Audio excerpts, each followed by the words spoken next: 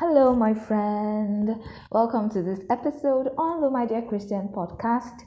My name is Victoria and I am your host. Last week we began talking about one thing needed for a remarkable 2022, a remarkable life, really, and that is intimacy with Christ. So we stopped where I listed 5 things that you can begin doing now to experience intimacy with Christ. Intimacy is a knowing in and out. In an intimate relationship, there is a depth, there is a knowing on both sides, right? There is an understanding, there is love. And this is the relationship Christ wants us to have with Him.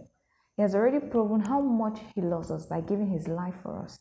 It's for us to accept, to receive that love, to enjoy it, to walk in it, and to know this one true God. Back to the 5 things I listed. The first is to heighten your consciousness of His presence with you. To heighten your consciousness of His presence with you. I'll read 1 Corinthians 3 and 16. 1 Corinthians 3 and 16. And this is Paul writing to the people in Corinth, the church in Corinth. He says, "Know you not that you are the temple of God, and that the Spirit of God dwells in you? Know you not that you are the temple of God, and that the Spirit of God dwells in you?" And this is something that never happened in the Old Testament or the time before Christ died. The Spirit of God did not dwell in people, did not dwell in man. The Spirit of God would either come upon, and after the work of the miracle, something has been done, the Spirit of God moves. But now we have the Spirit of God dwelling on the inside of us. You have the Spirit of God dwelling on the inside of you, always with you, round the clock, every time, everywhere. So you need to heighten your consciousness. You need to be conscious of this truth. You need to be conscious of His presence and remind yourself that God is always with me. God is always with me. When I go out, He's there. When I come in, He's there.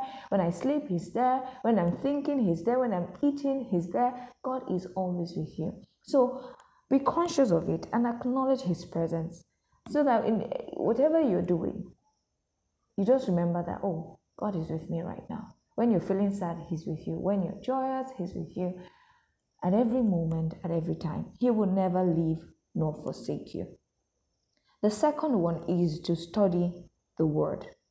Just as we need physical food to sustain our bodies, we need the Word of God to sustain our spirit man. We can't be without the Word of God. If you don't give yourself to the Word, it will reflect in your life. It will show in your life. You find yourself giving in or being subject to things that you should not be subject to, or having sufferings and issues and problems that, had you known the Word and had you invested time in the Word, you would not have to go through those things. You have better understanding. You walk in wisdom.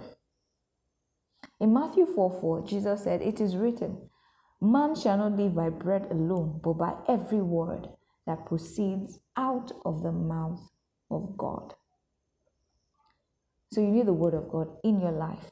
This is a topic on its own, and perhaps I'll cover it in another podcast episode. The third thing is to pray. To pray. See prayer as speaking, communing with your Heavenly Father. For some people, their perspective of prayer is something burdensome. It's laborious, right? So now I have to pray. Okay, they even make it a task in that, okay, today I'll pray for 1 hour, or I'm just going to keep up with 1 hour. And then every 10 minutes, you're looking at the clock. Oh, it's not an hour yet. No, prayer isn't supposed to be like that. See it as communion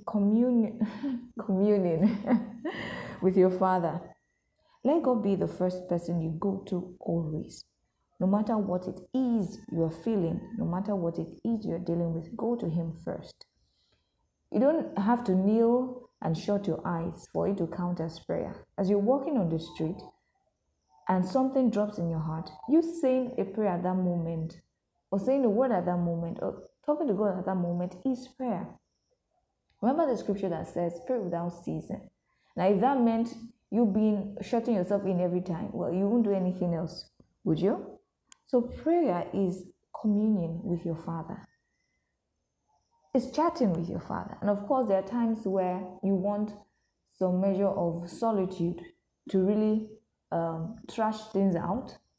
And yes, you should do that. You should take time out daily. You should take time out to have a quiet moment with God. The fourth thing is to guard your heart. Guard your heart. Guard your heart. Proverbs 4, verse 23. I'll read down to 27. Proverbs 4, 23 to 27. Keep your heart with all diligence, for out of it are the issues of life. Put away from you a froward mouth, and perverse lips put far from you. Let your eyes look right on, let your eyelids look straight before you. Ponder the path of your feet, and let all your ways be established. Turn not to the right hand nor to the left. Remove your foot from evil. Guard your heart. Out of it flows the issues of life. Out of your heart. So be careful with the things you listen to, the people you listen to, the things you watch, the things you allow access to your heart. Right? Because your heart is a gate to your spirit. Guard it. Out of it flows issues of life. You don't want anything just dropping in. Guard it. Guard it. Guard it heavily by investing heavily in the Word, in knowing what the Word of God says. The fifth thing, the last one, is to lean into His love. Lean into God's love for you. Enjoy that love. Receive that love. If you've ever had someone demonstrate love to you, be it your parents or your friends, even that is still not a match for the kind of love God has for you. And I think sometimes we struggle with this because it's not a very common thing. It's not something we just see. That kind of depth of love, that kind of expression of love. But the Bible tells us that nothing can separate us from the love of Christ. Nothing.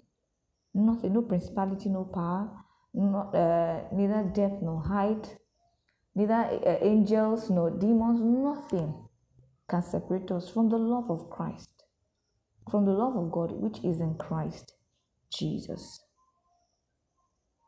What a blessed life you have, my friend. What a blessed life you have. What a blessed life you have. And that's it for this episode. It is my prayer that you come to know. There's this word, yada, to know. It connotes a richness in intimacy. So it's my prayer that you come to know God. You come to know this God that made you, this God that loves you unconditionally, this God that wants the best for you. And you come to know God in every sense of the word and enjoy your life in Christ. Thank you so much for listening to this episode. I trust it blessed you. Do share with your friends, with your family, and anyone else you know this will help. I'll see you in the next episode next week. Till then, bye for now.